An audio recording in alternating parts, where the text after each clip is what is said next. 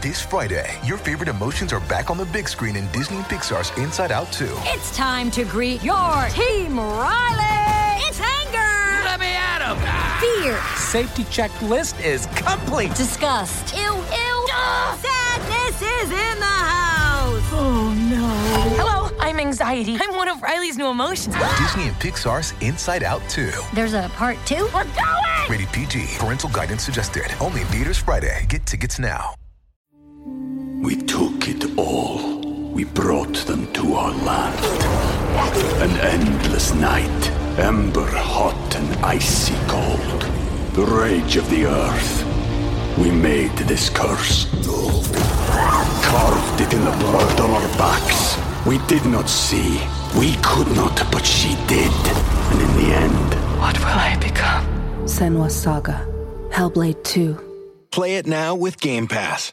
Hey guys, before we keep moving, we have a quick word from our sponsor. If you're listening to this, you obviously love podcasts, and you probably like music too. On Spotify, you can listen to all of that in one place for free. You do not need a premium account. Spotify has a huge catalog of podcasts on every topic, including the one you're listening to right now. On Spotify, you can follow your favorite podcasts so you never miss an episode, download episodes offline so you can listen wherever you are, and easily share what you're listening to with your friends via Spotify's integrations with social media platforms like Instagram. Just search for Xbox12360 on the Spotify app or browse podcasts in the Your Library tab so you will never miss an episode of Xbox12360. Spotify is the world's leading music streaming service, and now it can be your go-to for podcasts as well. And now back to the show. Xbox 12360. A new day is dawning for DX. And now, your host, Sean X-Pac Wolfman. Welcome to Xbox 12360, everybody. All right. Yeah.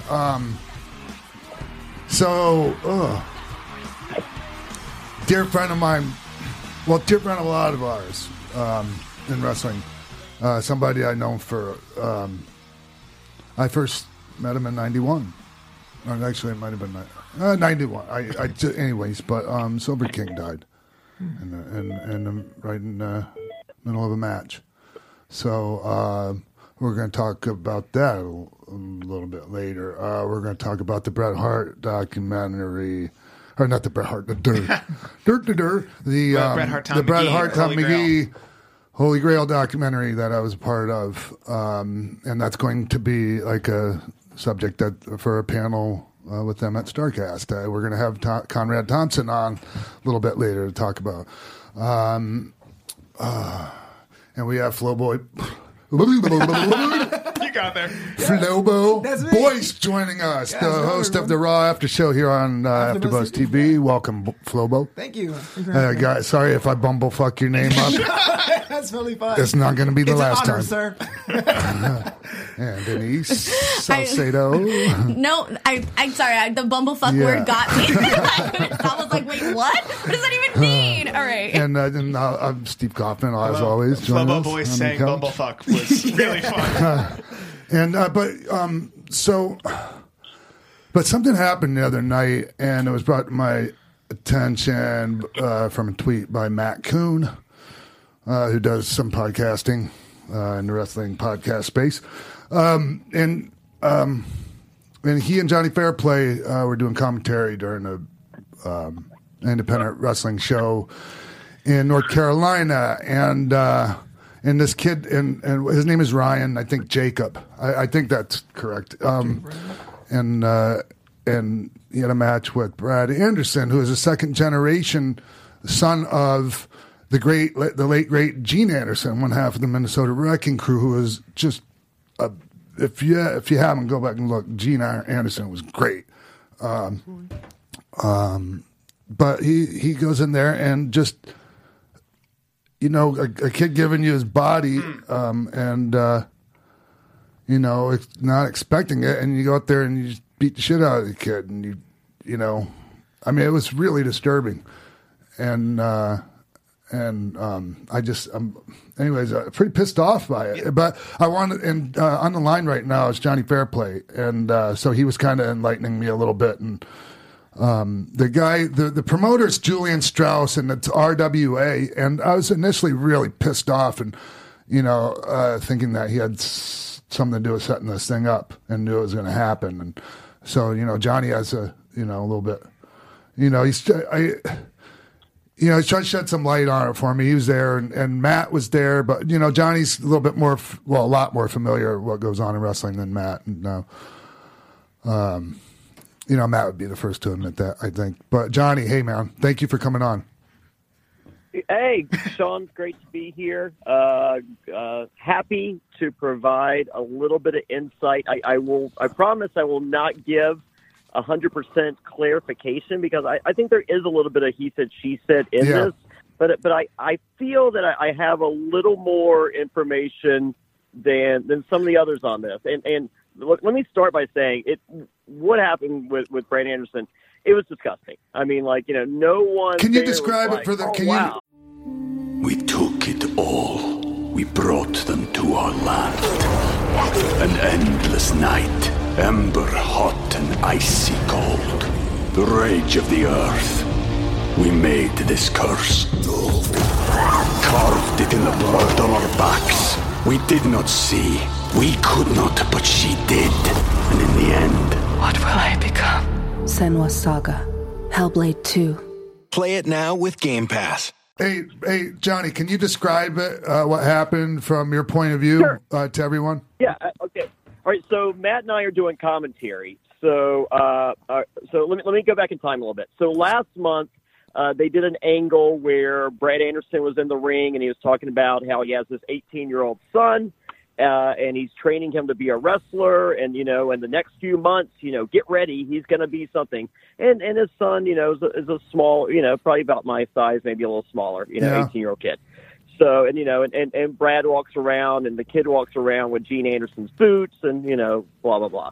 So anyway, so there was an angle 1 month ago in which this kid, Jacob Ryan, clotheslines the kid, Brad Anderson's kid, from behind, and leaves, and it's a stiff clothesline, and then he runs out of the ring. He's like, look, I didn't come out here to listen to these old timers, never was jobbers, come out here and talk about their legacy that they never had. I came out here to make a name for myself, blah blah blah.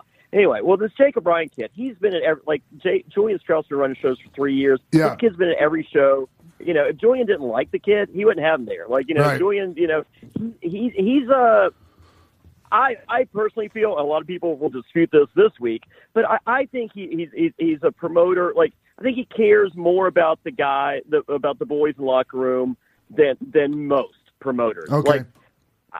Truth be told, I don't know if Julian's ever made money on a show. I honestly, and he's going to listen to this. I know he is, but I wouldn't be shocked if he's lost money every single show. And you don't do that if you hate the boys. Sure. Yeah, I know the type, and I think I've met Julian before. I don't think I've worked for. I'm pretty sure I haven't worked for him, but you did. You did Johnny and June in Winston-Salem. All right, so there you go. Yeah, but so yeah, you right. There is that type of guy. Yeah. So the clothesline happens. And everything is cool, afterwards. Well, the next day, Brad Anderson's kid's like, my side kind of hurts. So he goes to the emergency room and finds out that he has a broken rib. And I don't think. I know it wasn't Jacob's fault. The kid landed wrong. Accidents happen. It was what it was. Might have been poorly trained, but that's maybe, who knows? But just shit happens, and this is a fucking tough thing we're doing here. Sport, whatever. Yeah, that move was booked, and that was supposed to happen. All that was supposed to happen. The kid wasn't supposed to get hurt, but it was an accident. Jacob is honestly, all these shows I go to, he's the first one to walk up, shake your hand, say yes sir, no sir. Yeah. I mean, he's what you want in a young wrestler. That's what I hear. Yeah. So that 100% true. Okay. So anyway, Jacob finds out through the grapevine that he's hurt Brad Anderson's kid. Yeah. So from everything I've heard, Jacob reached out via social media. I don't know if it, Brad Anderson's Facebook or whatever, but he reached out, to apologize because once again, this is a good kid. Yeah. And word does not make it to Brad Anderson, but it is not for lack of effort from Jacob Bryant. Okay. So it's also very important in the story. On the same show 1 month ago, the main event was Shannon Moore versus Damian Wayne, and the finish was a schmoz DQ deal, and security comes out to break them apart. Well, this is a little indie deal in North Carolina, so security's like, I'm going to get my shit in. I'm going to look good. Oh, yeah. I've had to fuck a security guy up. I had to take care of some fucking security guy right in the middle of the ring on live fucking Nitro one time. Yeah, during a pull apart because he was fucking trying to. Because it's all about them. That's who the people came to see, security. So anyway, a week last week, Julian puts out, and Tim Winters, another guy that works for the promotion, puts out. It's just like, and this is based on the request of Shannon Moore and Damian Wayne, who were furious about these fucking security guys trying to get their shit in. Yeah. It's just like, hey, lay off. Like, unless you're really fucking needed and told to fucking do, you're there to put your hands up and kind of stand the fuck back. Don't, their job is to keep a fan from doing something, not to really touch a wrestler.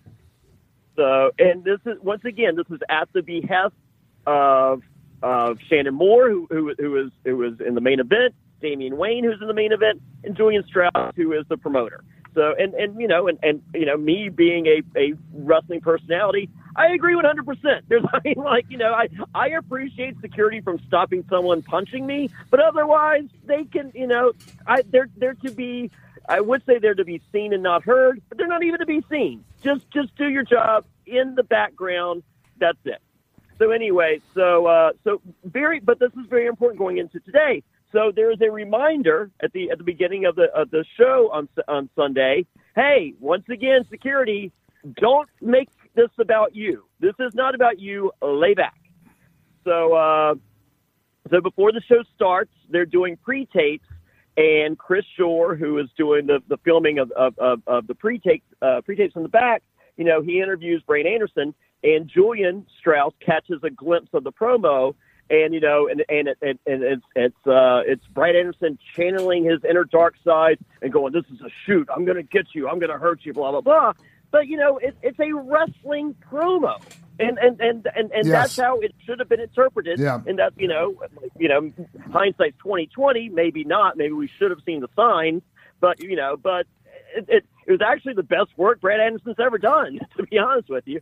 So before the match. Or as the match is about to start, Julian, White Mike is watching at the curtain, and Julian's watching, and Julian goes, you want to pay attention to this. He's about to shoot. Referring to the promo, not referring to, hey, he's going to hurt this kid that I've had at every show for 3 years. I mean, I don't know, for those that haven't seen White Mike's Facebook Live thing, White Mike's just like, hey, this guy knew, he even told me, watch him shoot. But, I mean, maybe, I could be wrong, and I'm not one to stick up for the authority. I'm as anti-authority as it gets. When my daughter was 1 year old, I taught her how to say suck it. So, I mean, I'm not here to, to stand up for anybody that's holding down the man. No. But for that aspect of it, I don't think that Julian knew that he was going to hurt this kid. Once again, could be wrong, but I think it's a misinterpretation on the part of Mike White on that aspect. Okay, so anyway, they're in the ring, and Brad Anderson says, you hurt my kid, and I'm going to hurt you. So he goes right at him. He busts him in the mouth. He loosens some teeth, and he shoots on him, throws him outside the ring, and then chokes him. No, man. I don't know if he's trying to. Hey, Johnny. So what it looked like to me was the kid was trying to get away from him. He grabbed and rips his fucking shirt off. The kid rolls out of the ring. He follows him out, puts him on a fucking guillotine, lifts him up off the ground, and then fucking DDTs him. You could hear the smack on the fucking concrete. Yeah, yeah. Is that accurate? I don't know if he was trying with the guillotine. I don't know if he was trying to choke him out or break his neck. I don't know. Right. It depends on how you grab it. It is no secret, but it was to many before yesterday that, Brad Anderson is an ex-con. He has done real time for real shit. So Julian Strauss was aware that there was a checkered past, had no idea to the extent that it was. I know that. But Julian's also one of those guys, one of those promoters that's known for giving guys a second chance. I mean, I was banned from that promotion. And after 2 years of sobriety, it's just like, I was gonna say you probably should have been, Johnny. Fuck. Yeah, but hey, no, man. But Johnny, and not to go up into the weeds, but you've changed your life a lot, and people should know it, by the way, and that's another reason I'm glad you're on here. But yeah, no. It's admirable to give a guy. I'm all for an ex-con getting, because you're supposed to have fucking paid your debt to society when you're out, and we should give chances. He was there. He wanted to bring in his kid. He was training to be a wrestler. So Julian sees this as like, hey, here's a guy who's trying to carry on the Anderson tradition that kind of sidesteps Brad. Zan Panzer was probably not what Gene Anderson envisioned for his son to carry on the Anderson legacy. Sure. Yeah. Yeah, I was thinking that. So anyway, so the kid's yelling for help. A lot of people are yelling at the referee who looks like Danny Bonaduce. They're just like, hey, Red the referee did nothing. There's nothing Red the referee could have done with Brad Anderson choking this kid. Yeah. So if anyone should hate Red the referee, I should hate him for looking like Bonaduce, and I think he's a pretty okay guy. Okay, so I do not and plus, Red's watching. He's just like, wow, what is going on? This sucks. And and for anyone that's just maybe Julian told him to do it because how cool it'd be to see someone really beat someone up. It's not exciting to watch someone just beat someone up. There's a reason that people pay to see professional wrestling. Yeah. Yeah. So Johnny, so afterwards, he finally the guy. I hear the splat on the fucking concrete, and then then they're broken up. The kid's still yelling for help. The first one there is Julian Strauss, the promoter. And he's like, what are you doing? Are you crazy? He is. Yeah. You see him, and I saw him yelling at Brad Anderson. What the fuck are you doing? Yeah. So once again, if this guy wanted him to beat up this kid that he's had on every show, just the math doesn't add up, okay? So anyway, so afterwards, Brad goes to the back. All the wrestlers go, where they storm the ring, then they all go to the back. So they're ready to. Everyone is ready to fight Brad Anderson. Yeah. And are you there? Are you witness to this? Yeah. Okay. I went to the back to what? Am I going to fucking sit there? I told Matt Coon, I'm like, keep talking. I'm okay. the back. Okay, so continue then. I want to hear your first-hand account. Okay. So I go to the back, and so Brad's outside, and everyone's like, fucking, they're like, dude, you don't do that. We put our lives in each other's hands. You're fuck you. They're screaming at him. One of the international superstars, the British guy, he's begging Brad Anderson to come fight him. He was just like, come on, I dare you, please. Yeah, so, who's that? Who was it? The British guy from the International Superstars. What's his name? Do you know? I don't. Well, there's Blanco, Loco, and the other one. Oh, okay. All right. But anyway, so what's he's a Brad? beast. I want to know He was begging him, and Brad didn't want to. So Brad goes back in. So basically, does he say anything? Does he say anything? No, nothing. So the locker, and for the record, before the show started, this dude is working out like a madman in the back, and he has this faraway look in his eyes. I mean, because I don't know if you've ever met Brad Anderson. He's a fucking weirdo. Okay. Yeah. Anyway, I can't remember whether I met him or not. Once again, like American Psycho typically looks like American Psycho. Okay. So anyway, so collectively, all the boys are just like, if that dude doesn't leave right now in his gear, we're all leaving. Yeah. And Julian grabbed a police officer who was working the event, and and Brad Anderson was removed from the event in his gear. His girlfriend or wife or whatever grabbed his gear, and then he left. Okay, so here is a point of contention by some people, and I don't know what's true or not. So some people say that they saw Julian give Brad money out of his pocket on his way out the door.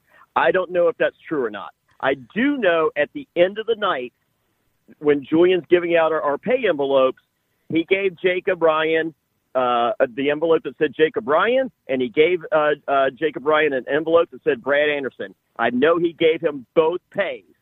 Okay. So, which I think is good.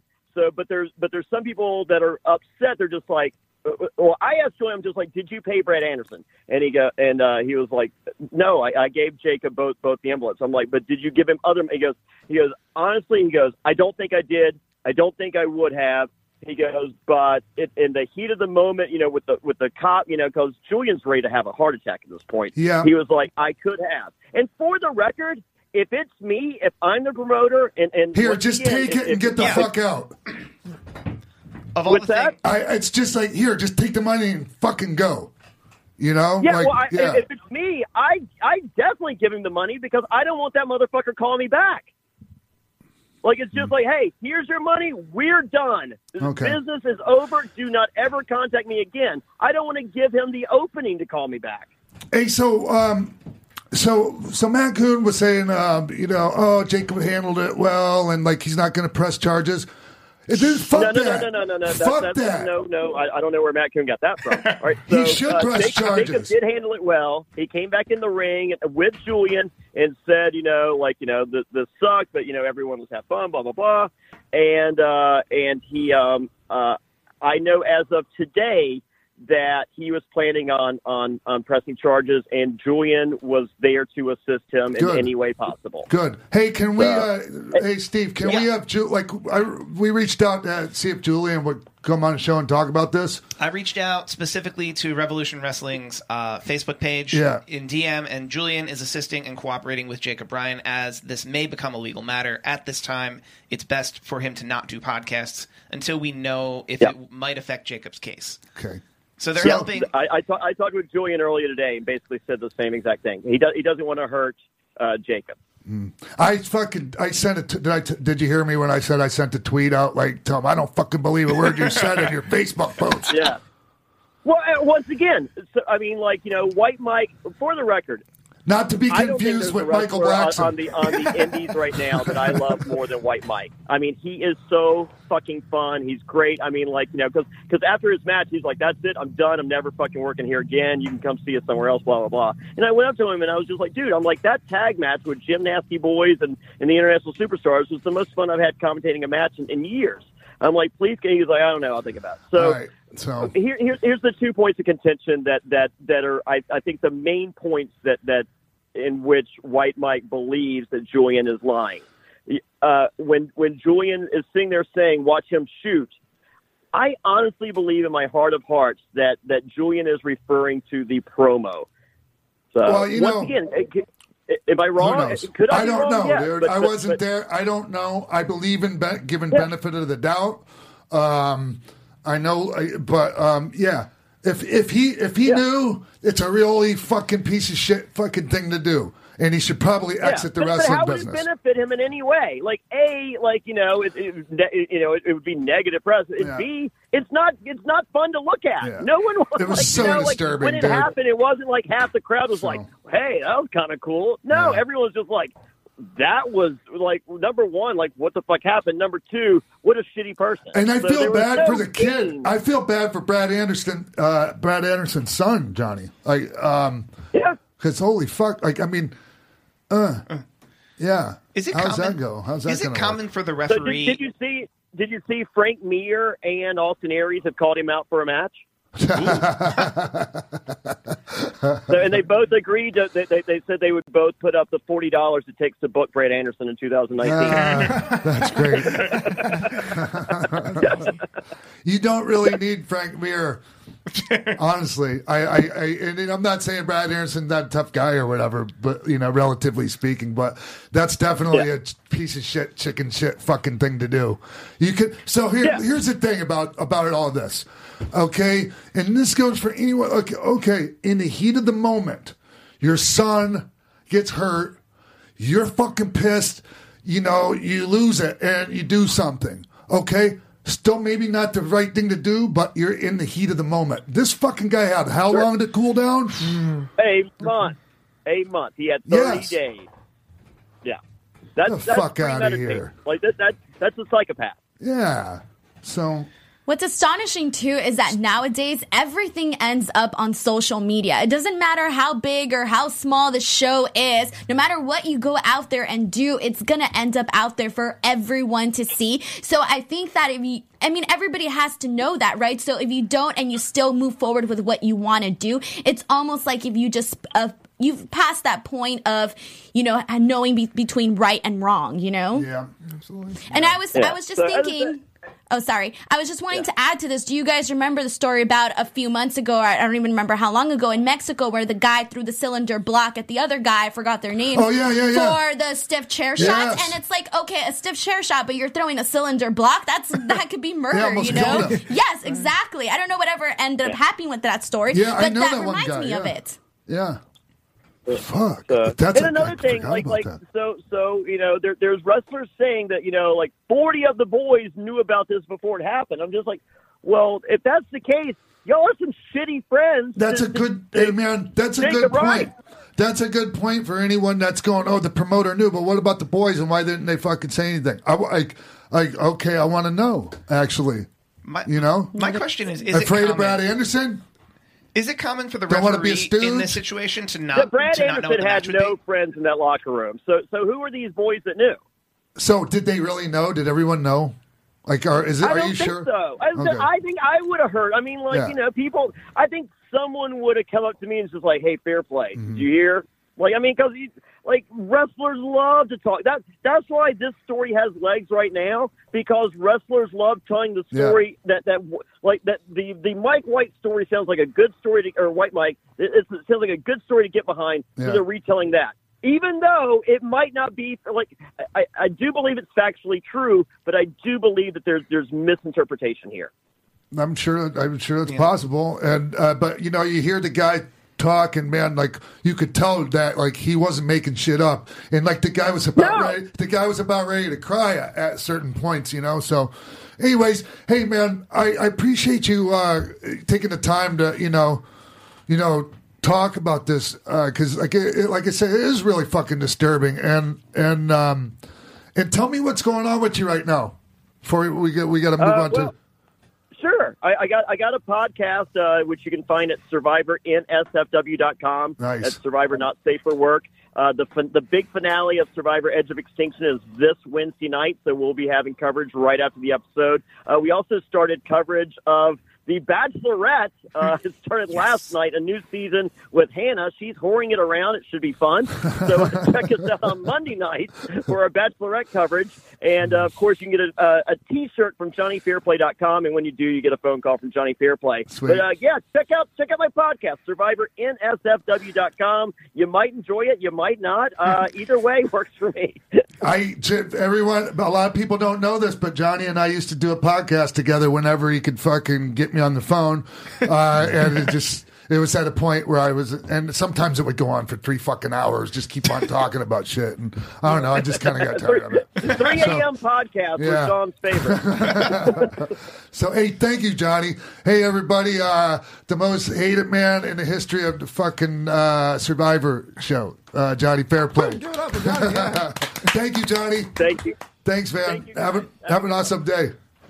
Fuck. That story. I mean, I'm looking at the video now, and this guy got in his gear. He got in his ring gear and went to the ring to make this happen, which is way more premeditated than being premeditated, Fuck. Yeah, it's just surreal. And I don't think every guy back there knew. If anybody knew, it was probably a few people, but I don't think that everybody back there knew. Mm-hmm. It's just too crazy to me. I guess my one question, we're talking a bit about the referee, is it common for the referee to not know what the match was? For them to just kind of go out and wing it with everyone else? Okay, is that very common? Sometimes, you just go, hey, sometimes they go, "What's the finish?" And cool. Yeah, because that was my one thing them when to we were finish. talking about does the promoter know. The first step would be, did the referee know? Well, when I was in the biz, some of the promoters don't have the earpiece, so you just say this is what's the rundown going to be, and then something happens, a surprise, you're just trained to go with it, like yes and it can always break down. A sad situation. Hopefully we don't have to see it anymore. And yeah, like I'm telling you, it just took me back to the whole Mexico thing. So yeah. Want to go into everything else we want to talk about? Yeah. All right, well, let's go ahead and kick it off with the Holy Grail, the search for WWE's most infamous last match, which is a 30-minute documentary that aired last night after Raw, which was a story of Tom McGee and Bret Hart. Basically, this match was talked about for forever about basically Vince thinking that because of this match that Tom was going to be the next Hulk Hogan, and we finally got to see this match. You want to tell us a little bit about it since you were in the documentary? Well, yeah. See, I knew, like, I know a little bit about the the backstory of it, and I think I kind of got thrown in the mix because when they started talking about this last match, I'm like, oh fuck, back in I can't remember what year it was, but at a TV taping in Tampa, Florida, it was Tom McGee versus Ted DiBiase, and Teddy had a really good match. I mean, people really it was one of the better matches of the whole night, honestly, and I really thought that Tom was going to be a big star and that we were going to see so much more of him. When we didn't for a while, I was like, what the fuck ever happened to this guy? Like, he was doing amazing things. And you've seen like some of the things he was doing, and just his look, and it was right up Vince's alley. And, so, but if he wasn't in there with a guy like Bret or Ted DiBiase or, someone of that caliber, it wasn't pretty. And it's because, he wasn't a wrestling person. Tom McGee. He came from the world like the strongman world and bodybuilding and strength. He was, took number 2 in the world's strongest man. Like, I mean, like it's incredible. Like the guy's credentials. Before he got into wrestling, and I think he just kind of got into wrestling. It was another he saw it on TV, and he saw this big crowd. These guys were athletes, and it was another thing for him to accomplish. But he didn't have that love for it, I guess. And so, and that's that makes a huge difference. So that being said, he didn't have the aptitude of a lot of people that come into wrestling. But when you watch this match with Bret, and if you watch a match with DiBiase, and there was one that he had with Arn, and to me, I look at that and I go, if they wouldn't have given up on this guy, and they had somebody for him to work with every night like that, which you couldn't do with, what a Ted, that DiBiase was a big, he was being pushed, and I'm sure. Anyways, I don't want to get, he was in there. I don't want to fucking ramble too much, but what I'm saying is, I just think that they could have gotten a lot more out of Tom McGee than they did. Does that happen often? Do people get signed who love the idea of the craft but not necessarily have the aptitude for it? Yes, because they have so much potential. Okay. Especially when you go and you show off your athletic skills, and somebody how certain people, maybe a real estate, this is a weird analogy, a real estate investor can look at a fucking rundown house, but they see something different. They see it as it can be, when you, renovate it and rehab it and all that, or, the ideal versus the reality. Yeah. And so, I saw that with him. I think some people, did see that with him. But anyways, what was I saying? Isn't it interesting though that in hindsight, you see this match and for example, they might have thought, okay, Tom McGee is better because Bret Hart made him look so good, but because of what he looked like and what Bret Hart looked like, you might see Tom more as a star, obviously. But isn't it interesting that in hindsight, Bret Hart was the one that did everything to carry him forward, and then also moving forward to what we now know about what wrestling has become is that it's not always the guy that looks like the wrestler that is going to really be the one that, becomes a star. Because obviously, as you know, and everybody knows that it takes more than what you look like or more than what people think you can be to actually get over in front of everybody watching, you know? Mm-hmm. Yeah, but so that for sure. And also, at that time, though, people loved, and Vince. It's a thing. Vince, it's Vince's company, and it's Vince's vision of what he wants his champion to look like, and it's just if they would have stuck with him and that actually and they did send him to Calgary and that, but he wasn't working with the right guys. Really quick shout out to our sponsor, guys. Anchor is the easiest way to make a podcast. Anchor gives you everything you need in one place for free, which you can use right from your phone or your computer. Creation tools allow you to hit record and edit your podcast so it sounds great. They'll even distribute your podcast for you so that it can be heard everywhere. That's Spotify, Apple Podcasts, Google Podcasts, and many more. You can easily make money from your podcast with no minimum listenership, so download the Anchor app or go to anchor.fm to get started. You got to have okay, for instance, I would have loved to have worked with him. Sure. He could be whatever, as long as he listened to me like he listened to Bret, piece of fucking cake. No problem. All you got to do is listen. I'd tell you exactly how I'd have done it, too. I'd have started out, because somebody was like, Sean Ross Sapp from Fightful.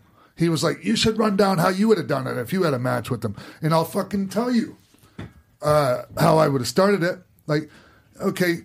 and I learned this from Kurt Hennig. And I did this in a match, I think it was on SmackDown. It was me, Scott Hall, Kevin Nash as the NWO versus Hogan, Rock, and Kane. And I started with Hogan. And I walked up with Hogan, and he fucking shoved me off, and I went flying over the top rope and landed on the floor. The fucking place went nuts. And it's just a perfect way to start to establish that, And then I would have shined him up, done a couple of shine spots with him, and then you have a guy like that stop himself, and you just kind of keep doing that type of thing until it's time for a comeback, and it's. Anyways, it would have been something like that. I'm just fucking riffing off the top of my head right now. So, we're gonna find that GIF though. Of Hogan knocking you selling a Hogan lock up push down. All right. Well, I haven't been able to see the documentary, but I heard that it's really good. Mm-hmm. So I guess everybody watch it, check it out. And Bret Hart, the guy asked me, how good was Bret, and I said Bret's as good as he said he was, and that's the truth. All right. Well, we're moving on now to something obviously. Not very happy news. It's actually very terrible, which was the passing of Silver King this past weekend in London. He died in the ring at the age of 51. He was wrestling Juventud Guerrera, and this was for the Lucha Libre's world promotion, the greatest show of Lucha Libre. He died in the ring.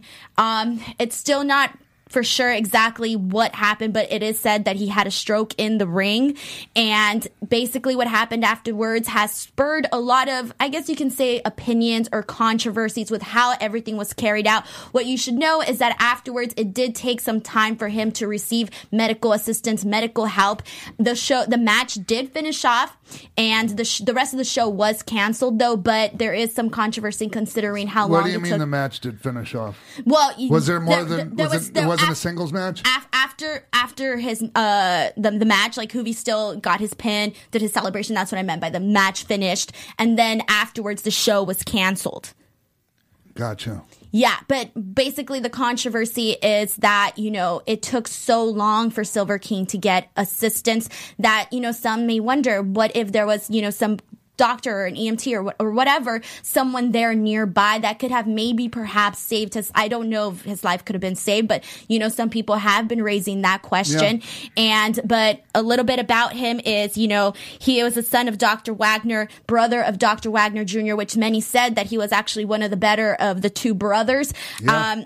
Definitely was okay. I'll wait till you finish. No worries. Okay, well, just some other facts. He's been wrestling since 1985. Wrestled in different promotions in Mexico, UWA, CMLL, AAA, and he was wrestling in WCW in 1997. Yes. And he so in 1991, I started going to Japan for Universal Pro Wrestling, which I'm not sure if you're familiar with, but that was the precursor to Toryumon and Dragon Gate. Mm-hmm. Which I think you're probably familiar with, right? Right. So it was El Gran Hamada was like the star, and then they had Ultimo Dragon. Before he was Ultimo Dragon, was the number one young main eventer of Universal Pro, and then he was signed by anyways. Mm-hmm. So I was the first American to go for the for Universal Pro, and other than that, it was just their Japanese talent and all luchadors, all Mexican, all the greats. Dos Caras, Hijo del Santo, Blue Demon Jr., you name it. Villanos. Shit. I could just every tour, there was somebody, just the best, right? And it was at a time when Mexico had devalued the peso, so shit was tough down there, anyways, so yes, I got to know those guys real well. We spent a lot of time together. Silver King Tejano as they were called Los Cowboys. Yeah. And they were one of the greatest teams of their era. At the time that I was going over, I think they were one of the top 5 teams in the world. Well, they were wrestling a modern lucha style, yes. And at this point, you weren't really seeing Mexicans being booked in the States. And one of the things that I was listening to when Dave spoke about Silver King was he said that the thing about Silver King was that he attracted both audiences. Yes. Obviously, American fans have a different view of lucha and a different view of wrestling versus Mexican fans. And he spoke about how certain guys sometimes, if you bring in an American guy to in front of a Mexican audience, you can be turned off, and vice versa. But Silver King, he said, was one of the people that actually was able to captivate both the American audience and the Mexican audience. And the Japanese. Exactly, because of his style and how he was able to work. Yeah, hybrid style. Both of those guys. And because I also work with Hijo del Santo and a little bit like Blue Demon. Well, not so much Blue Demon Jr. because he does a pretty good job of adjusting to American style. But Hijo del Santo, I had to just try to adjust completely to him, from working the other side. Right. We worked the left side, they worked the right. And and it was so weird. Not that he's not great, but so it wasn't a good mix. Whereas I fucking felt right at home in there with, Silver King. Matter of fact, you watch BS 123 Kid, and matches I had with Sean, different guys, you'll see me do the Silver King spot where I run the parallel to the ropes, jump up to the second turnbuckle, and vault over to the side out onto the guy on the floor. That's Silver King's all day long. I never see anyone but I think he invented it, and I stole it. And, yeah, and just also I tweeted a match. Last night it was myself, Jerry Lynn, and Dr. Wagner Jr., who was amazing. And when you say they say Silver King was the better of the two, maybe in some ways. I don't know, in some ways he was. He did a lot of cooler shit, but man, Wagner is fucking so great. So I don't know. But anyways, the match I just seen up there, and it's me, Jerry and Wagner Jr. versus Dos Caras and the Cowboys. And actually, if you see the beginning, Silver King broke my fucking eardrum. Because, we had a miscommunication, and it was kind of and so, I slapped him in the chest, and he cuffed me, and I don't think he did it on purpose. But it caught me right in the ear. Like I could whistle out of I could plug my nose and blow my nose, and you could hear a whistle coming out of my ears. Yikes. Yeah. Yeah. Yeah. So, anyways, but yeah. And when I lived in Mexico and worked for AAA, and Silver King came to work there, you know, he used to give me rides and stuff sometimes, and just it was like. It was so great that when I lived in Mexico, a lot of American guys go down there, right? And they're lost. They don't know anyone. And, you know, I had this relationship with all the great guys in fucking Lucha Libre, you know, all those guys. And I'm so grateful for it. And they were so good to me. Fuck.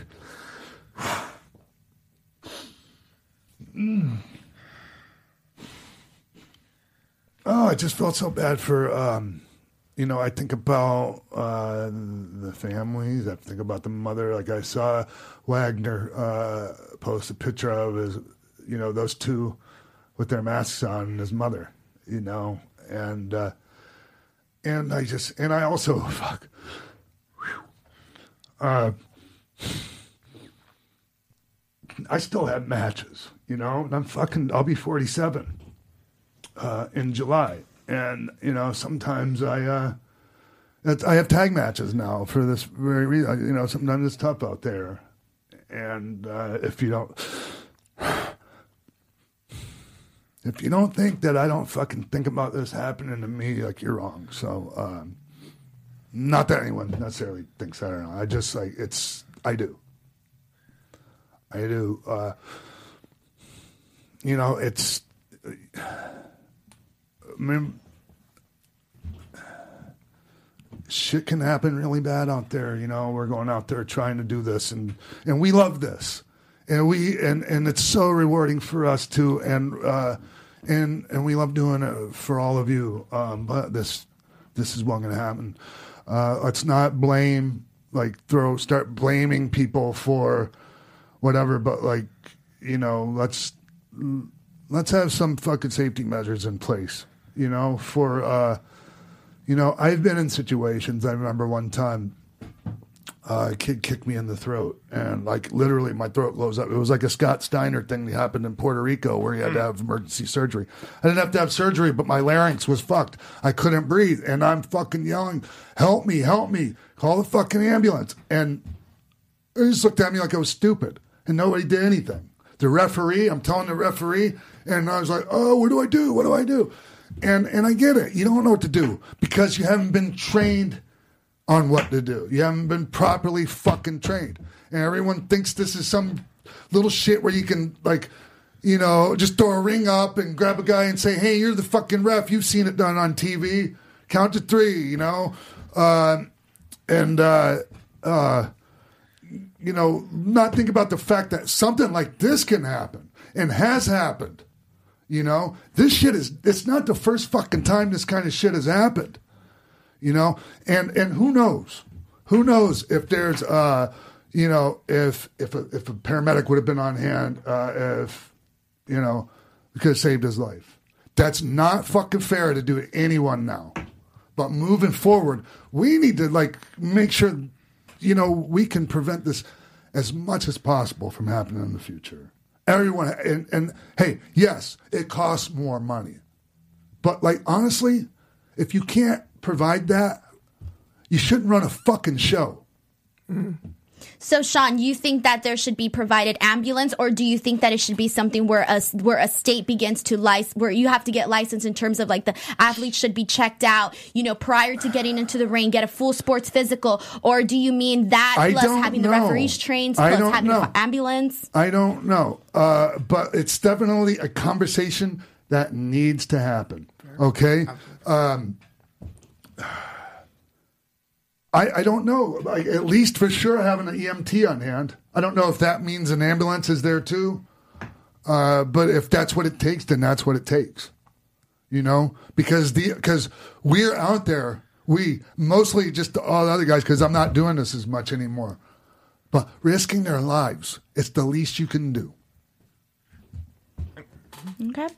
I guess one of the last things I do want to add, since you did talk about El Hijo del Santo, is Silver King. He was training his son as well prior to his passing. So that should tell you everything. I mean, someone like El Hijo del Santos trusted Silver King to train his son. That should tell you a lot about his skill. Mm-hmm. So great.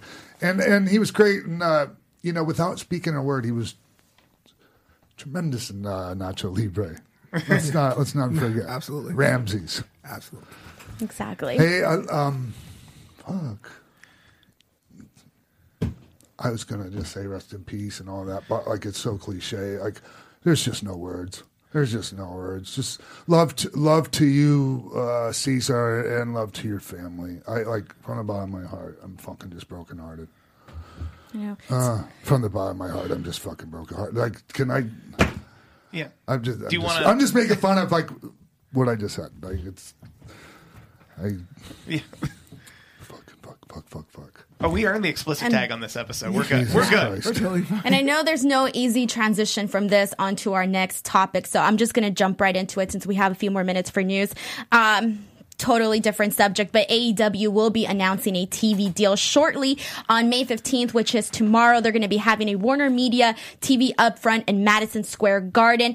The rumor is that there's going to be a weekly show on TNT airing this fall, and this could be very, very huge in terms of what this means for wrestling, what this means for the competition. But Sean, do you want to get into that? What are your thoughts? I don't want to get into it too much, but it's great news for the industry. Great news for the industry, and it's what we expected. Like, because I mean, like as soon as it's you kind of hear rumors, and then people trust you with information, and you don't tell anybody. And this was kind of what I heard was going to happen, and I don't think like no one talked about it on on podcasts or like printed it, but I think a lot of people kind of knew like it was going to be TNT.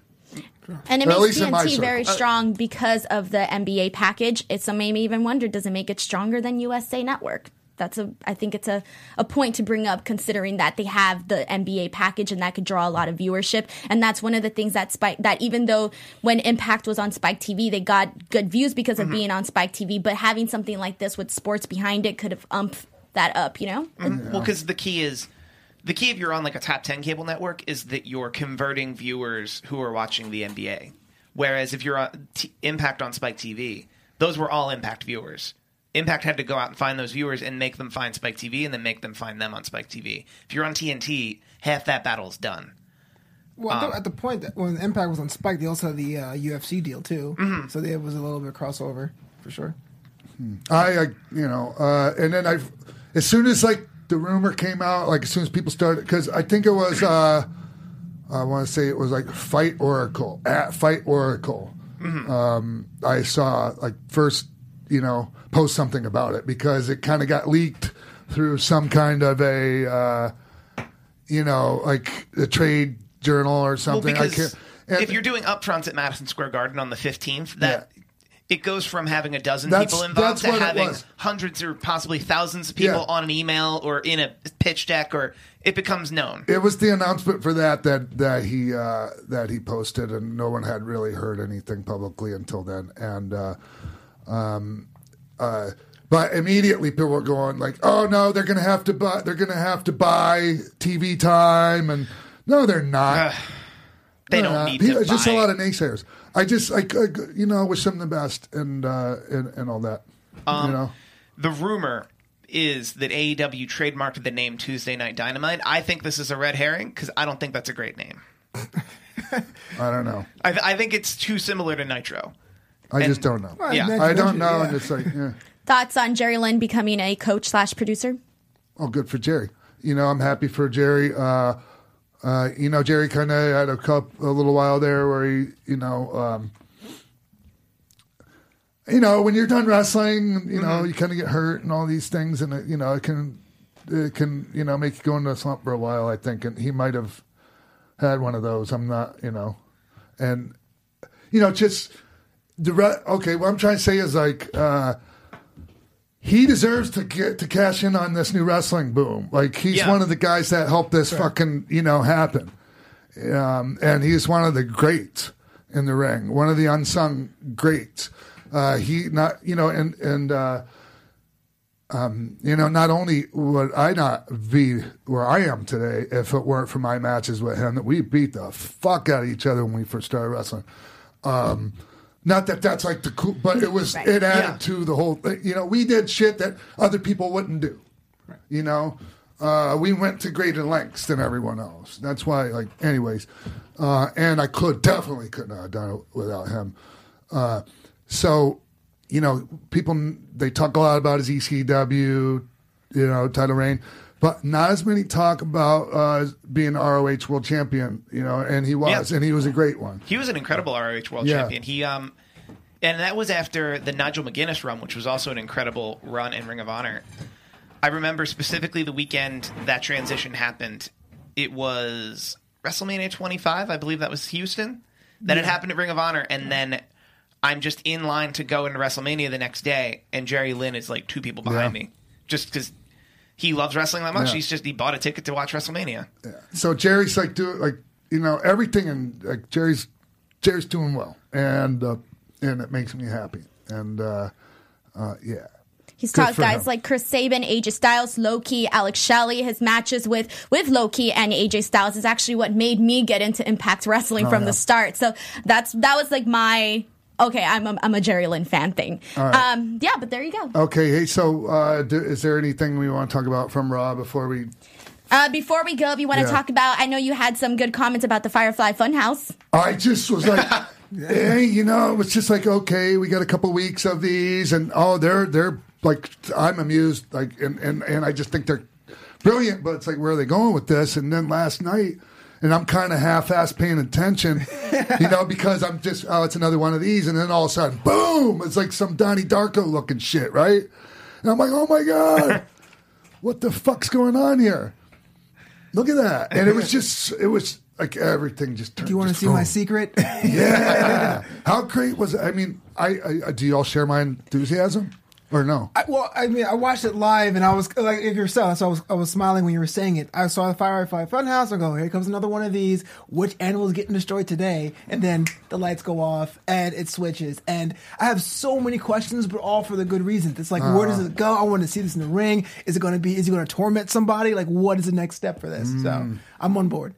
Yeah, I have a lot of faith in anything Bray Wyatt's up to. Me too. But I would worry if this were just like Killian Dane in the same spot. I would be really worried, and I think a lot of us would, where we'd be like, what are they doing? This is all over the place. But Bray Wyatt, we have a lot of faith in. The thing is with Bray Wyatt is when he does something like this, he goes all fucking in. Gotta let the gimmick, baby. Because you have to. If you're doing something like that and you're not 1,000% in, you can be 99.999 and it ain't gonna work. Mm-hmm.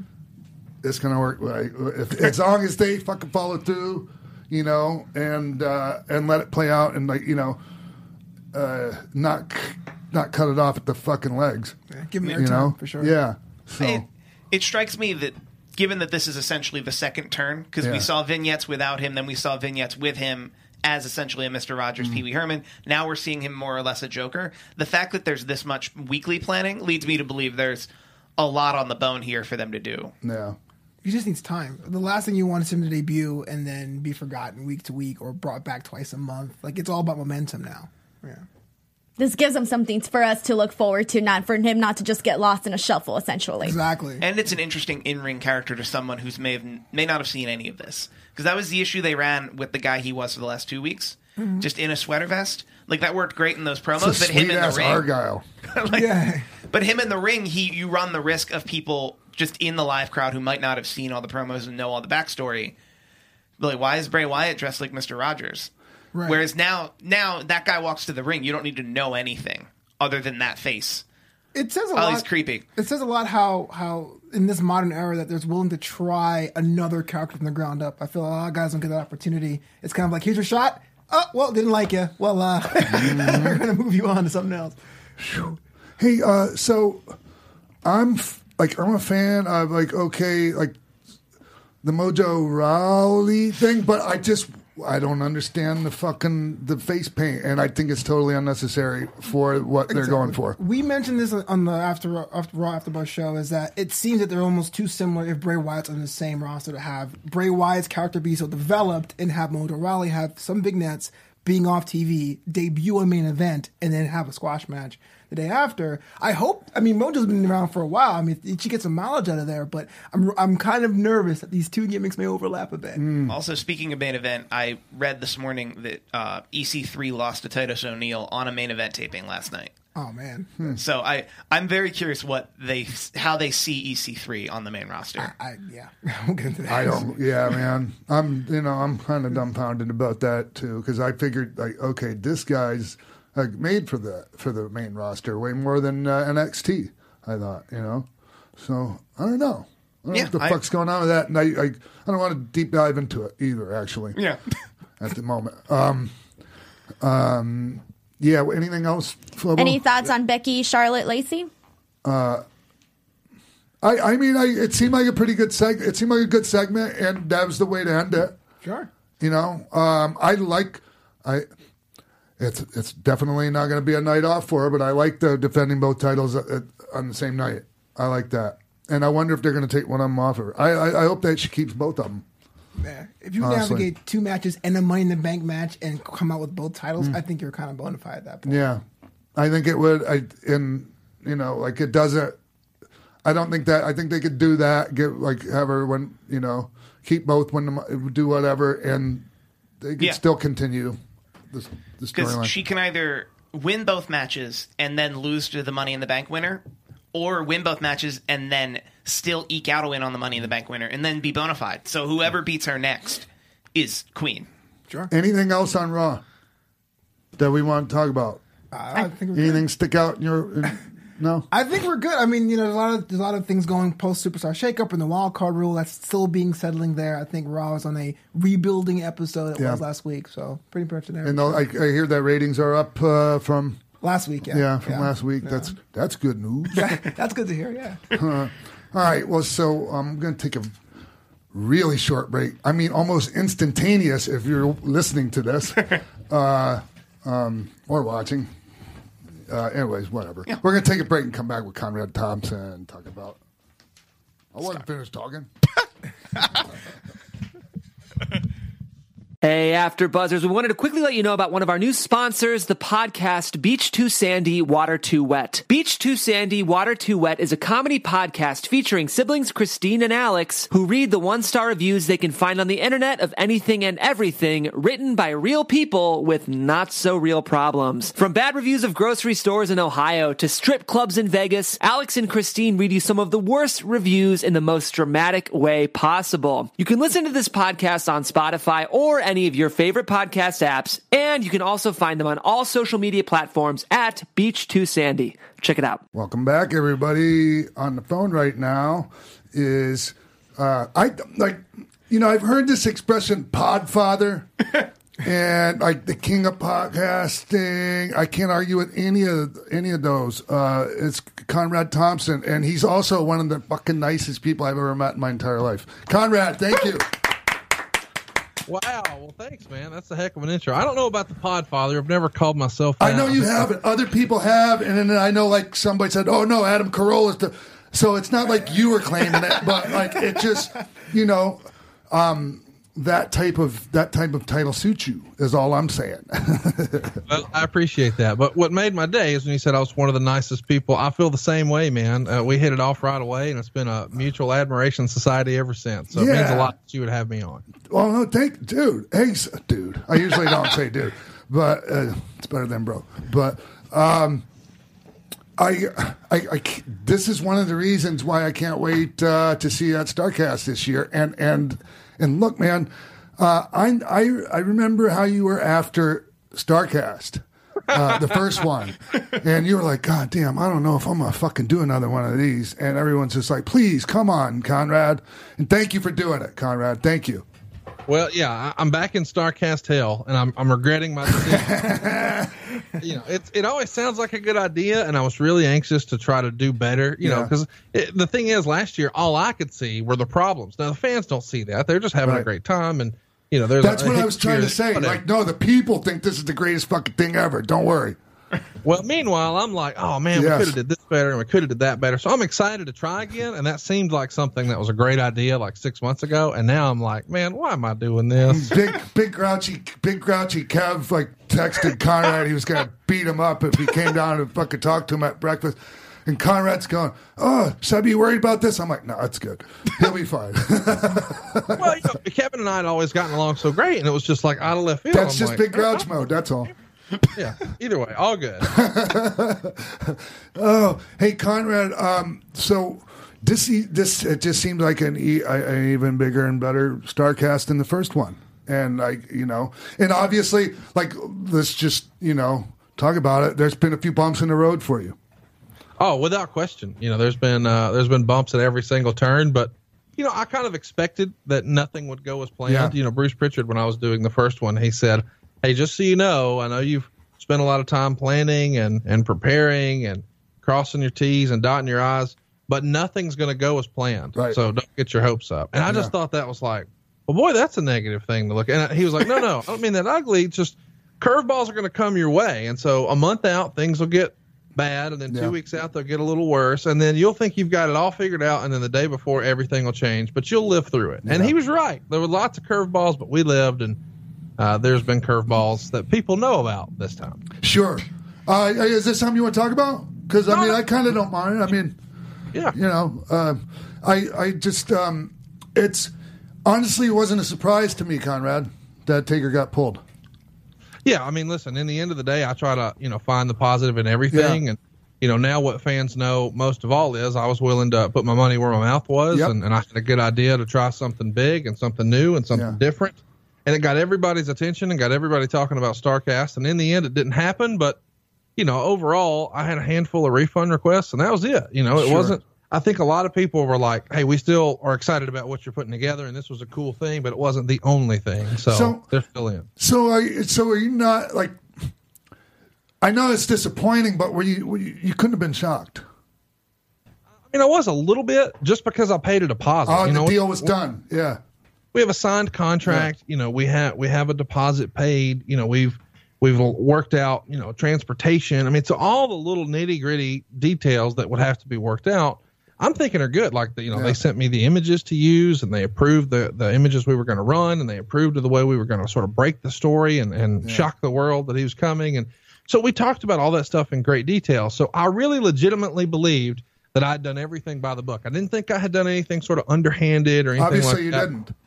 I mean, I had a contract, and he was actively soliciting bookings on his social media handles, and he still might be. And I couldn't have predicted at the time that this would be the way it wound up. But once it was, there were, well, we'll get you a suitable replacement. And how's that? Mordecai's coming? That's crazy. But I mean, Booker's going to be there. Mark Henry, other guys that still work with the company, like myself, and Conrad. No one even alluded to, no one even like suggested that maybe I shouldn't go do this. Like, I already made the deal, and like, so, but hey, so did you, like, I saw when they announced they were airing the Tom McGee Bret Hart match documentary, like, I saw your response to that. I didn't even know you were having the panel. When did you get Tom McGee on board for that? We started talking right before WrestleMania, and had it sort of sewed up shortly after, and then it took a little while to come up with the video, and we pushed out a video that I was really, really proud of, and think it's probably one of the best things that we've ever done. Chris McDonald gets all the credit for that. I had an idea for what I wanted the actual video to look like, but I'm not, technically inclined to be able to do any of that, but he has a skill set that just blew me away. And so the video we posted one day after we had to announce that Undertaker wasn't going to be there. So, the old school sandwich technique is what I used, and I'm going to explain what that is. So you give a little bit of good news, and then you give some bad news, and then you give a little more good news. So my good news was, hey, Taz is making a rare appearance. He never does anything like this. And he really doesn't. And so then we did, here's the Undertaker news, which is bad. But hey, here's two more pieces of good news. We got Kobashi and we got the Tom McGee panel. I mean, Tom McGee's never done a convention like this at all. Never. So the idea that we had him and Brett talking about the match, that's pretty cool. Yeah. And so did you watch the documentary last night, Conrad? I did, and I was going to give you a high five through the show today for giving me a low-key plug, but you didn't even know you were doing it last night when you said, well, there's a market for Tom McGee meet and greet. I didn't know, but great minds think alike. So, boy, what a cliche thing to say.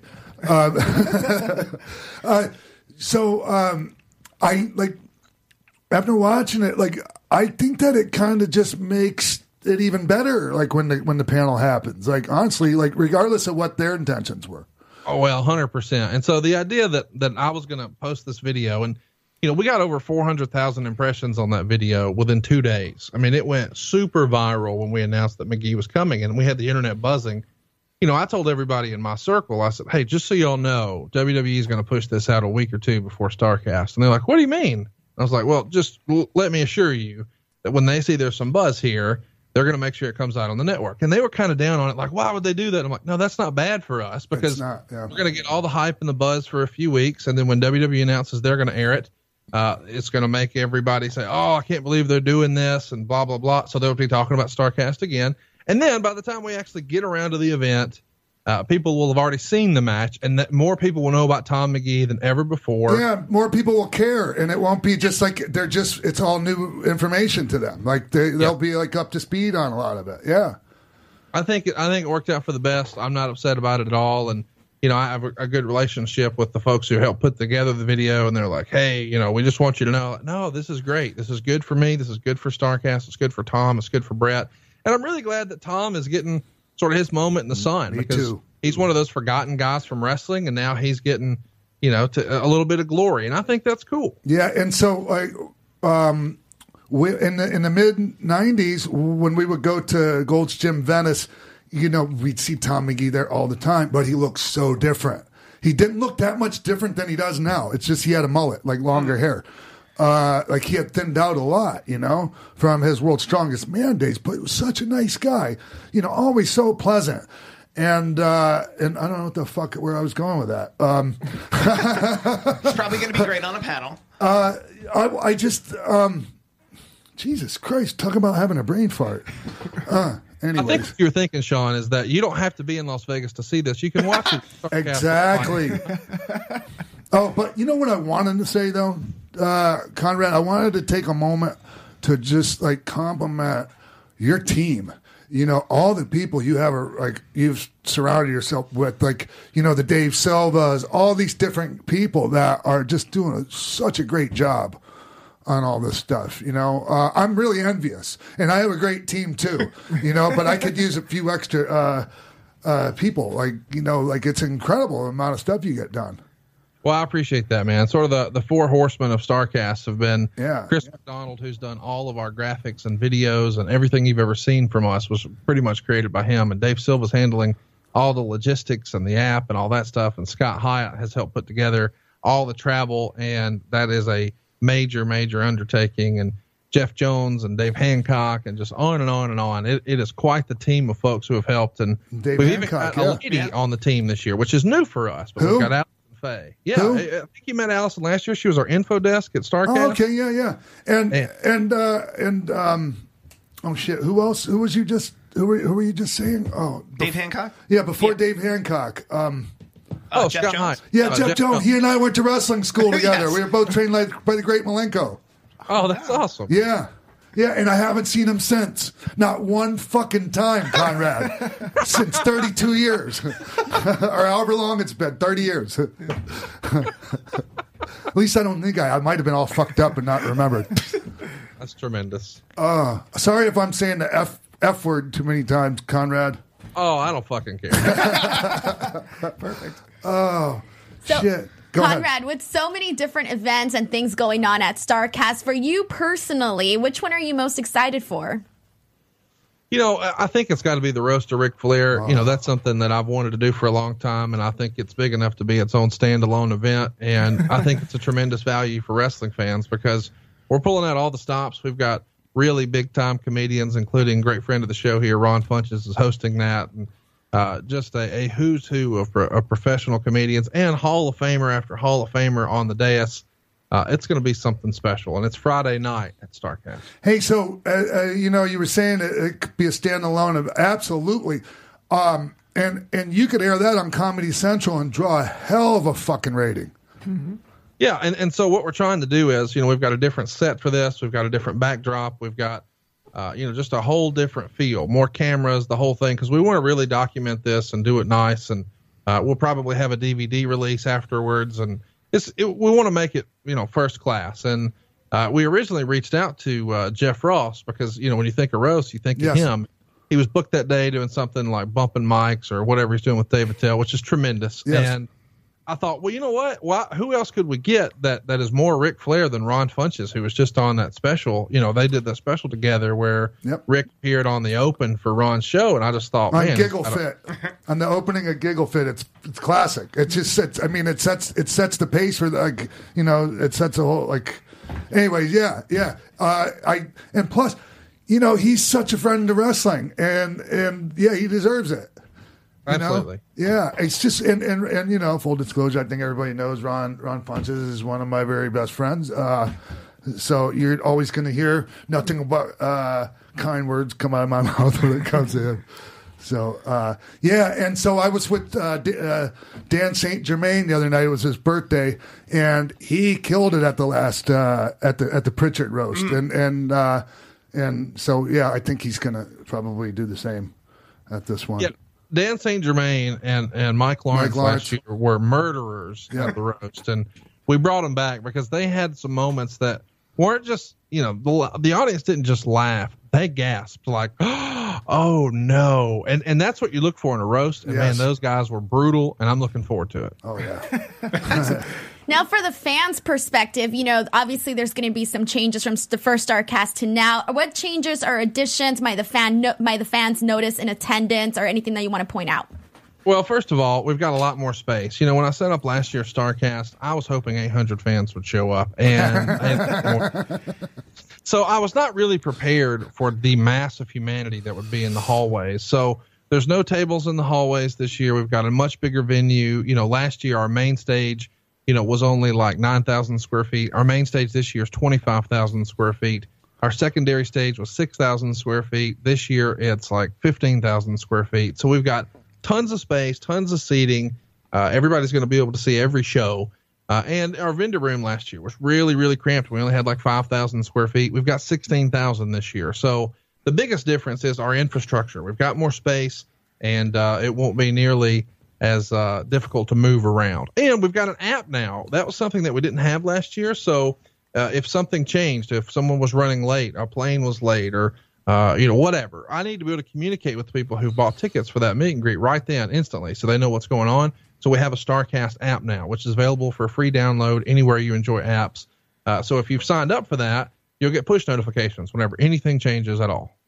I'm curious to know, like, how many of the people that were able to make it the first StarCast in Chicago are able to make it to the one out here on the western part of the country in Vegas, and how many new people will be coming, and from where? Like, it's intriguing to me. It is, and I think Vegas is usually looked at as more of a fly-in town, whereas Chicago may be more of a drive-in town. Yeah.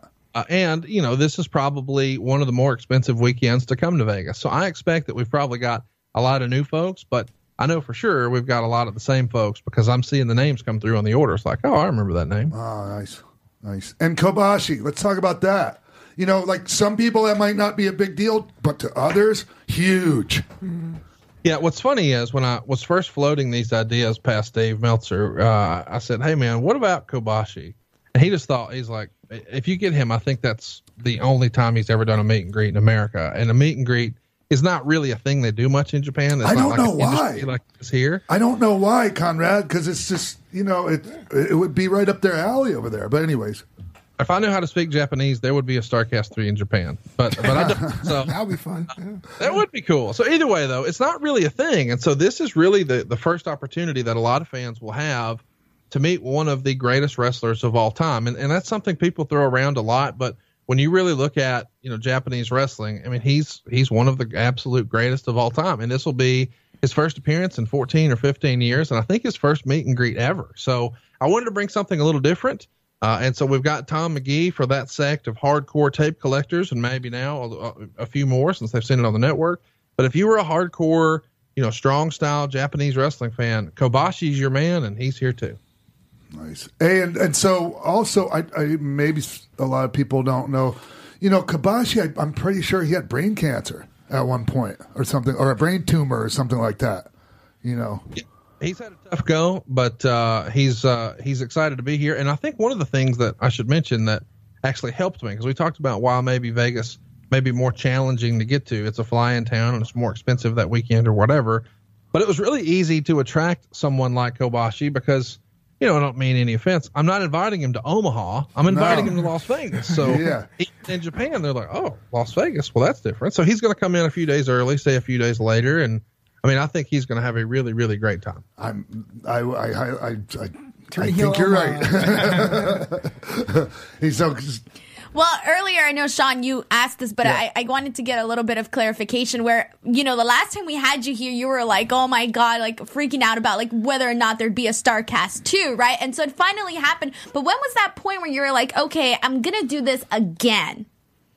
Well, in fairness, I kind of thought after StarCast 1, like this was a once in a lifetime thing, because realistically, Cody and the Bucks, they're not going to continue down the road they're on, and they're probably not going to stick together. Like these guys will sign here and those guys will sign there, and everybody goes their own separate ways. And this all-in revolution that happened last year will just die off. And I don't mean to be negative, but I just assume, hey, people are going to take the big payday and they're going to quote unquote go to New York. And that didn't happen. Yeah. I couldn't have predicted All Elite Wrestling. I've been friends with Tony for a while, and I knew that he liked wrestling, and I knew that the idea existed. But when it came time for the rubber to meet the road, I just thought guys would sign, a deal here or a deal there or whatever, and they wouldn't keep the band together, so to speak. But when All Elite Wrestling became a thing, and it was apparent, oh no, this is really going to happen, then we started to have conversations about, hey, if this happens, the first show will be here or here. Would you be interested in doing another StarCast? And that took like 13 seconds. And I was like, yep, because I knew there's an opportunity for me to have another go at it. And as a business owner, as an entrepreneur, all I've focused on ever since the first StarCast is, hey, what can we do better? What can we do differently? What can we do bigger? How can we get better? And I'm excited to get that opportunity. And I think the winner in that type of thinking is going to be the fans. We've got 22 shows on Fight. So even if you can't make it to StarCast, you can see, 4 days worth of content over 30 hours. And you don't have to leave your house. It's live. It's on demand. It's in HD. It's unlimited replays. It's the best of everything you enjoy about wrestling. Hey, Conrad, it's interesting that you didn't foresee like this, AEW coming into formation. I didn't even really know about the Tony Khan thing or anything, and he was there at All In, and all that. But I just wasn't aware of that and his connection with wrestling so much. But I just, I kind of saw all this coming, all of it.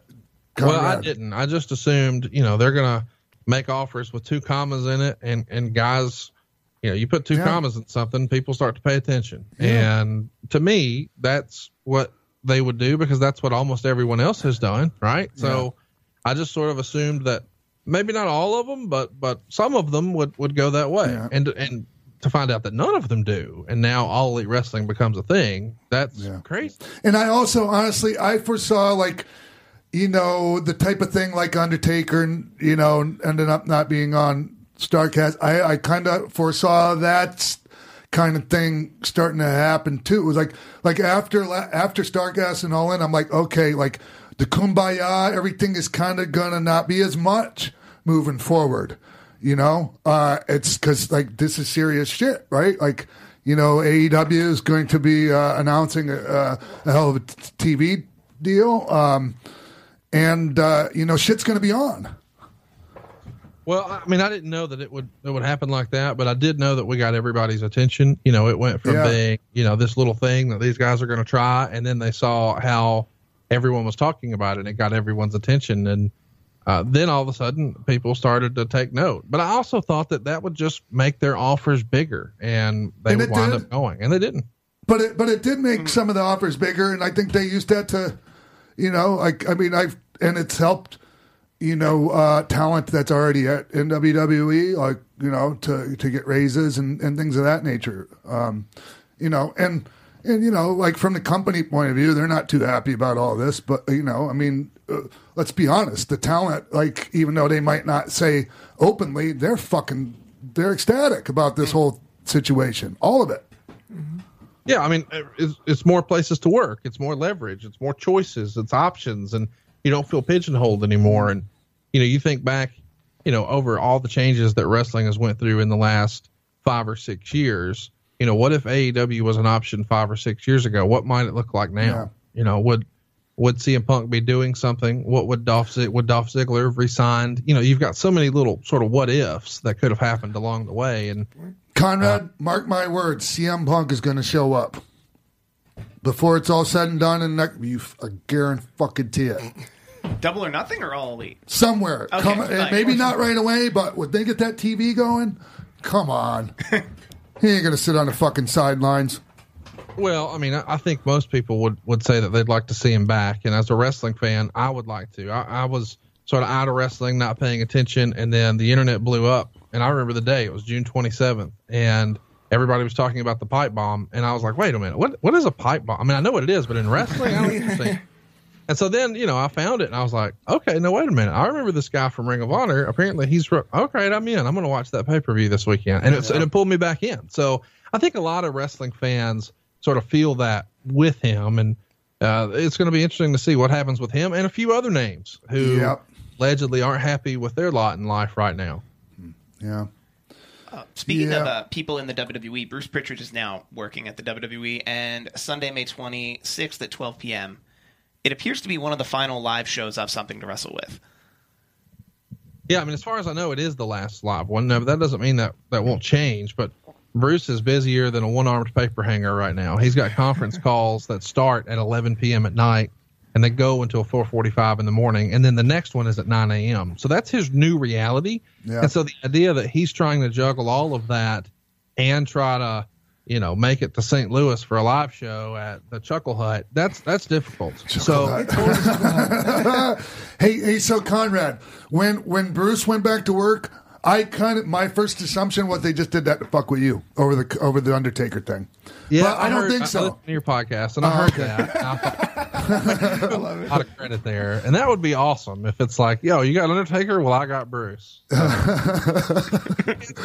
I think we should appreciate that the format we use on my podcast just drives traffic to the network. Yes. That's all it does. It just sells stuff they own. It's just driving traffic to their property. I don't think there's going to be any issue with us doing the podcast, but just schedule wise, as long as Bruce is at this breakneck pace, riding shotgun with Vince, the live shows are going to have to wind down. And I wanted to go out with a bang. So the last one on the docket is Sunday, and nice. It's going to be fun. So if you've enjoyed the podcast and you want to see the live show and you've never had a chance, you can watch live for the very first time at StarCastOnFight.com. Hey, so also, a couple of quick things. I was listening to your 83 Weeks with Eric, and you were talking about Slamboree 97. I shot you a text, or it was either a text or a fucking DM. I can't remember which. But I elaborated on the main event, with myself, Kevin, and Scott versus Piper Green and Rick and Nate. But I just wanted to tell you I appreciate your kind words from me in that, Conrad. That shit means a lot to me, and from Eric too. It's really nice to be because that's how I felt I was at that time. And I was, that it was a situation where, and I get it from Roddy and Rick's standpoint, it would have been a bigger deal. Let's explain what we're talking about. So there was 6 men. Yeah. On one side, it's Ric Flair, Roddy Piper, and Kevin Green. And on the other side, it's Scott Hall, Kevin Nash, and Sean Waltman. And allegedly, a couple of the legends on the other team said, hey, we'd really like to see Hogan in there. And, of course, Flair has history with Hogan, and Piper has history with Hogan. So maybe that made sense from a booking standpoint, but somebody thought, hey, you know what? We do need somebody in there to make Kevin Green look good, and we need somebody to pull a match out of Roddy Piper, who is a great brawler, but sometimes maybe not there technically.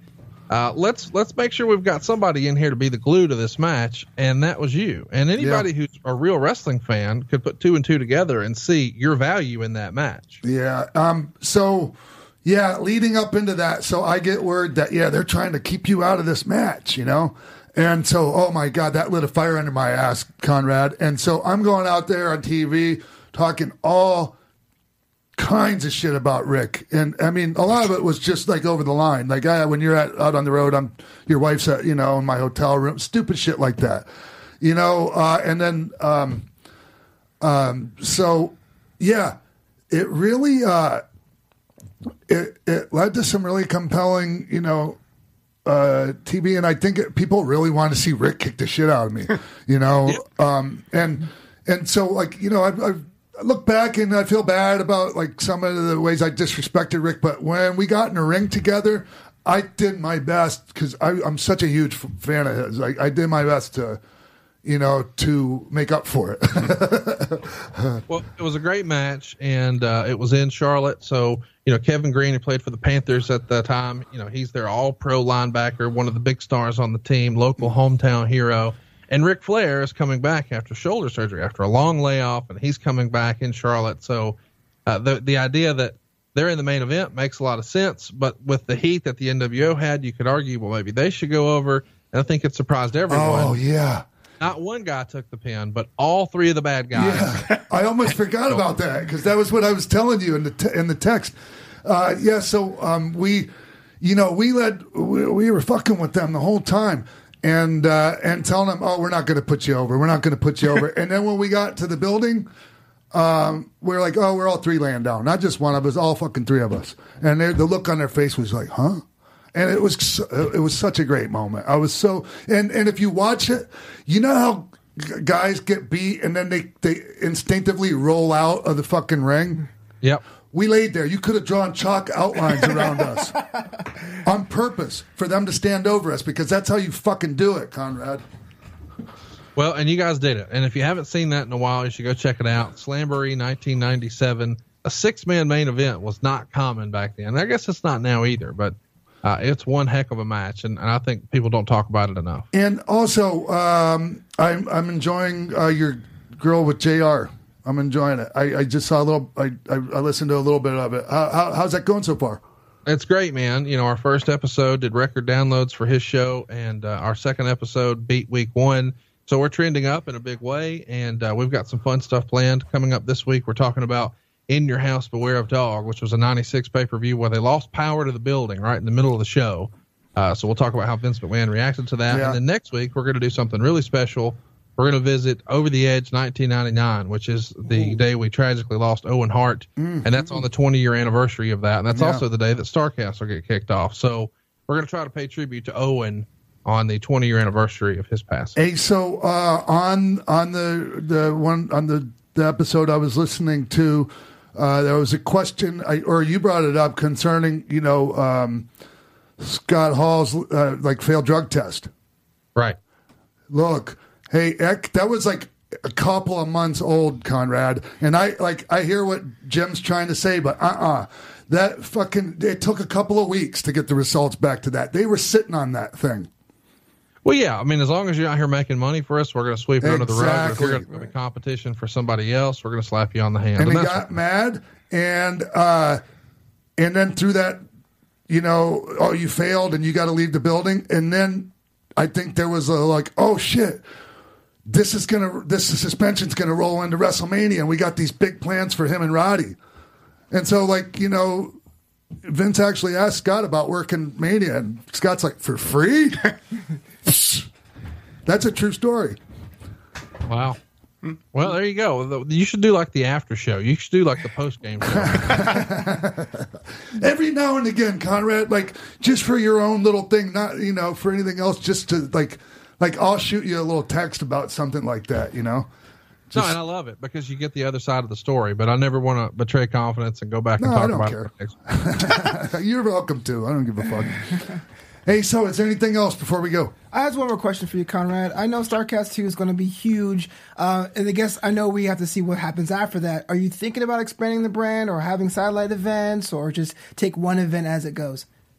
In my mind, StarCast belongs to myself and Cody Rhodes. And of course, legally and on paper, it's all mine. And Cody's not a partner and he's not profit sharing. But he was the guy when I made a pitch and he said, hey, I like this. And we'll do this with you. He believed in me to be a first-time promoter because I've never promoted anything in my life. I'd done a mortgage company and I'd done some podcasts, but I'd never promoted a convention at all. And he was willing to sort of put his brand on StarCast. That was a big risk, and I really appreciate that. So I'm not going to do anything with the name StarCast on it unless Cody's involved.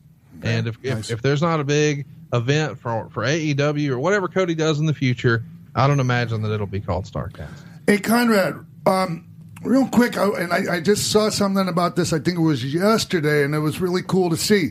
Real Life Kaz, the former WWE head, WWE writer, is going to be that's his Twitter handle, Real Life Kaz. Kazim, I can't fucking pronounce his last name.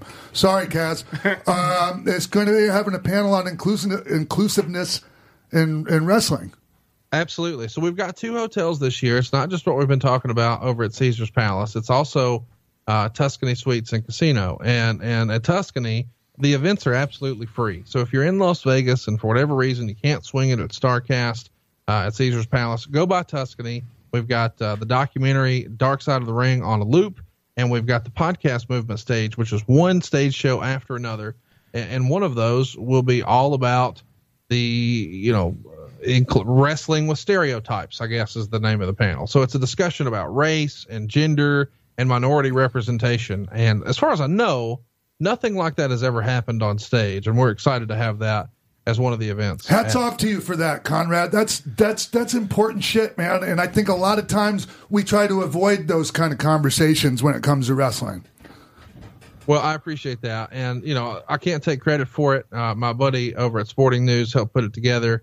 And I think it's going to be tremendous. And I think it's something that needs to happen. And we're excited to offer for absolutely free at Tuscany Suites and Casino. And there's other fun stuff there, like this little thing called Get High and Watch Wrestling. Oh, yeah.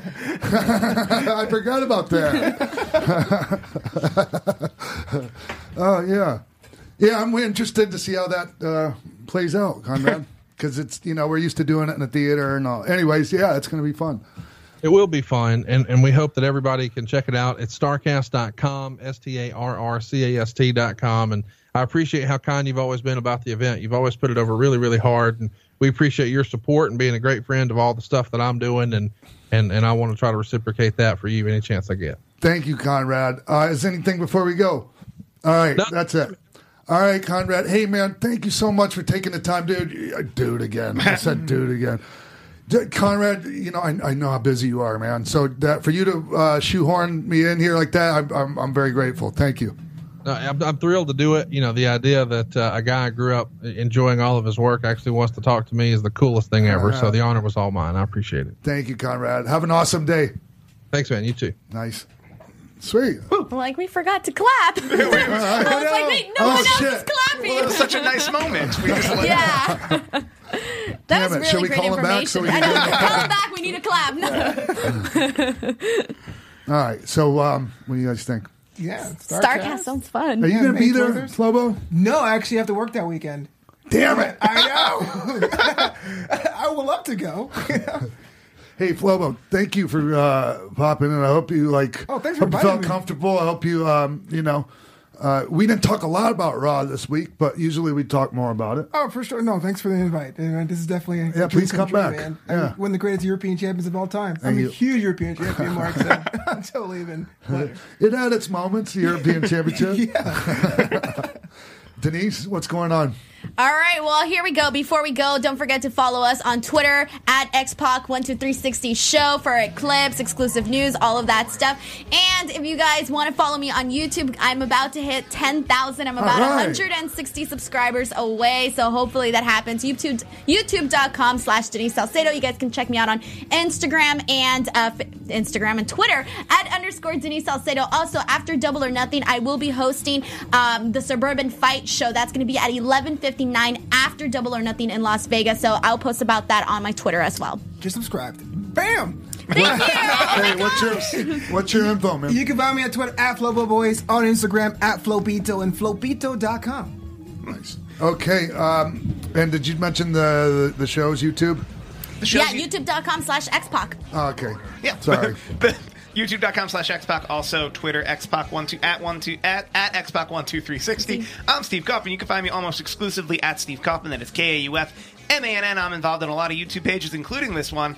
Also, YouTube.com/83weeks, YouTube.com/Something to Wrestle, YouTube.com/Ric Flair, YouTube.com/WHW, and also you can find me on Patreon.com/83weeks, where I do an hour with Eric Bischoff. If you haven't, sorry, please. I didn't mean to just roll right into talking about my shit again, but I will anyway.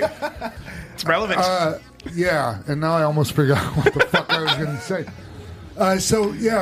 I've been on Instagram more. Finally got my Instagram account verified, and so I'm posting more on there. Not that you need it to be verified to fucking post, but at Real X-Pac. Did you already say that? No, I just promoted the shows. And yeah, what about the Instagram for the show? Yeah, Steve did it. Yeah, okay. So, I'm going to be trying to do more shit on the Instagram stuff. So if you're not already subscribing, please go do that. All right. Thanks, everybody. We'll see you right here next week from AfterBuzz TV Studios in North Hollywood, California. From executive producers Maria Menounos, Kevin Undergaro, John Waltman, and the entire Xpac 12360 staff, we would like to thank you for tuning in. Like us on Facebook, rate and comment on iTunes and YouTube. Follow Xpac on Twitter at TheRealXpac and email us at xpac12360show@gmail.com.